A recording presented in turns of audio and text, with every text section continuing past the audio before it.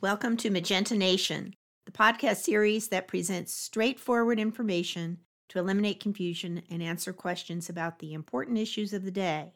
This is your host, Joy Scott. I am a business person and an author who cares deeply about these issues and about bringing America together. You can find out more about that initiative at www.magenta-nation.com. Today's topic is gun control. And the first question that always comes up about gun control is, are we seeking to take away Second Amendment rights? So let's look at what the Second Amendment says. It contains the phrase, the right to bear arms, a phrase that's often quoted as protection for Americans to own and use guns. Consequently, those who may want to regulate or restrict gun ownership are viewed as attacking a basic American right guaranteed in the Constitution. What did the Founding Fathers mean when they said the right to bear arms? The sentiment originated with their belief in a citizen militia as a defense against tyranny and their distrust of standing armies. The primary justification for the Second Amendment was creating a provision that would prevent the nation from requiring a standing army. Moreover, in their writings, figures such as Hamilton constantly referred to it as a well-regulated militia, but they weren't really concerned about an individual's right to have guns. The well-regulated aspect of their militias actually included several restrictions about who would be allowed to own firearms and join militias. People that the Founding Fathers didn't want to own weapons included free Black Americans, slaves, and Native Americans, according to historical writings and records. In the 1700s, no one could have predicted the shift from agrarian to urban communities, the density of the population, food production in which sources of meat would be mass-produced and prepared, and the rise of jobs, professions, and lifestyles that would never require the use of a gun. And they did not foresee the development of a large standing army to defend the country or the rise of a police force dedicated to protecting citizens and preserving law and order. These changes in circumstances require us to look at the Second Amendment phrasing with more than a literal interpretation. Secondly, is there really a problem with gun violence in America? Well, yes, there is. Each year, more than 70,000 Americans are injured by guns. Almost 40,000 Americans are killed by gun violence in a year. There are upwards of 370 mass shootings in America each year, a little more than one a day. The American gun homicide rate is 25 times higher than that of other high-income nations. So yes, the facts support the statement that gun violence in America is a far more serious threat than in other countries. Third, will stricter laws reduce incidents of gun violence?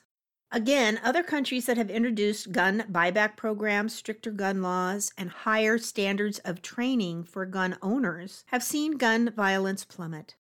In contrast, in America, 1 out of 5 guns is purchased over the internet or at gun shows with no qualifications or training required of the purchaser. The proliferation of murders, suicides, and mass shootings with guns in America today keeps the debate over gun control passionate on both sides. Especially controversial is the availability of assault rifles and other weapons of mass destruction which were created for military action, not recreational use. Why do people need guns today? Beyond recreation, the primary argument is for personal security. If gun controls are tightened, then only criminal actors will have firearms, is the belief, and people will be unable to protect themselves from crime.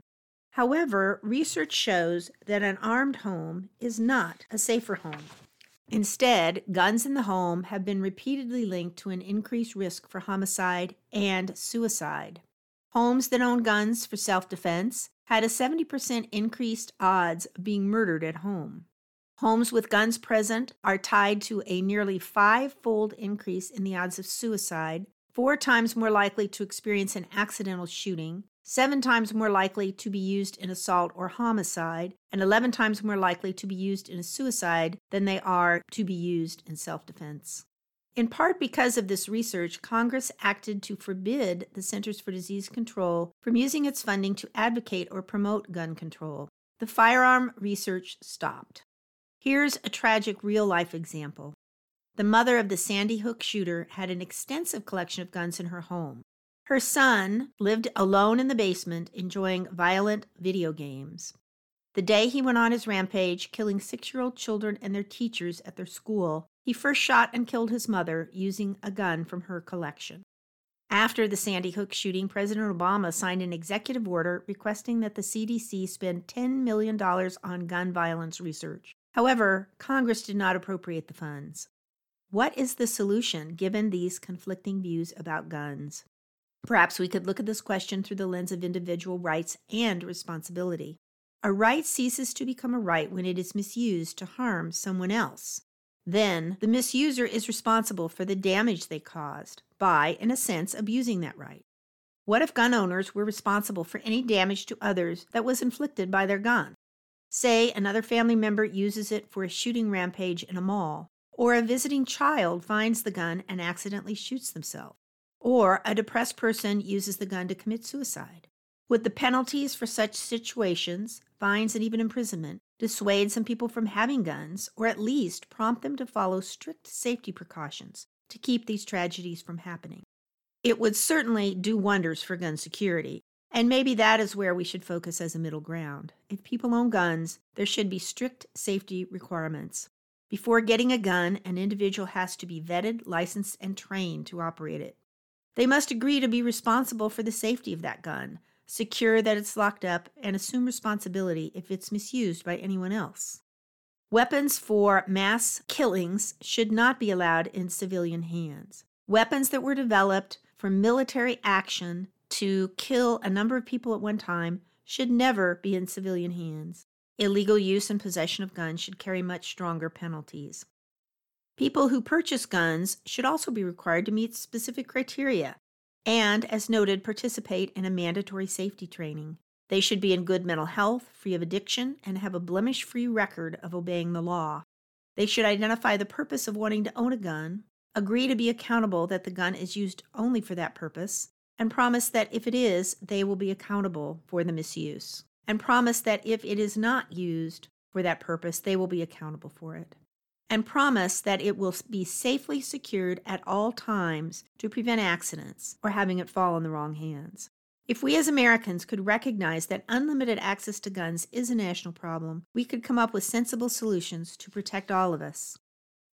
Thanks for listening, and for more information, visit www.magenta-nation.com.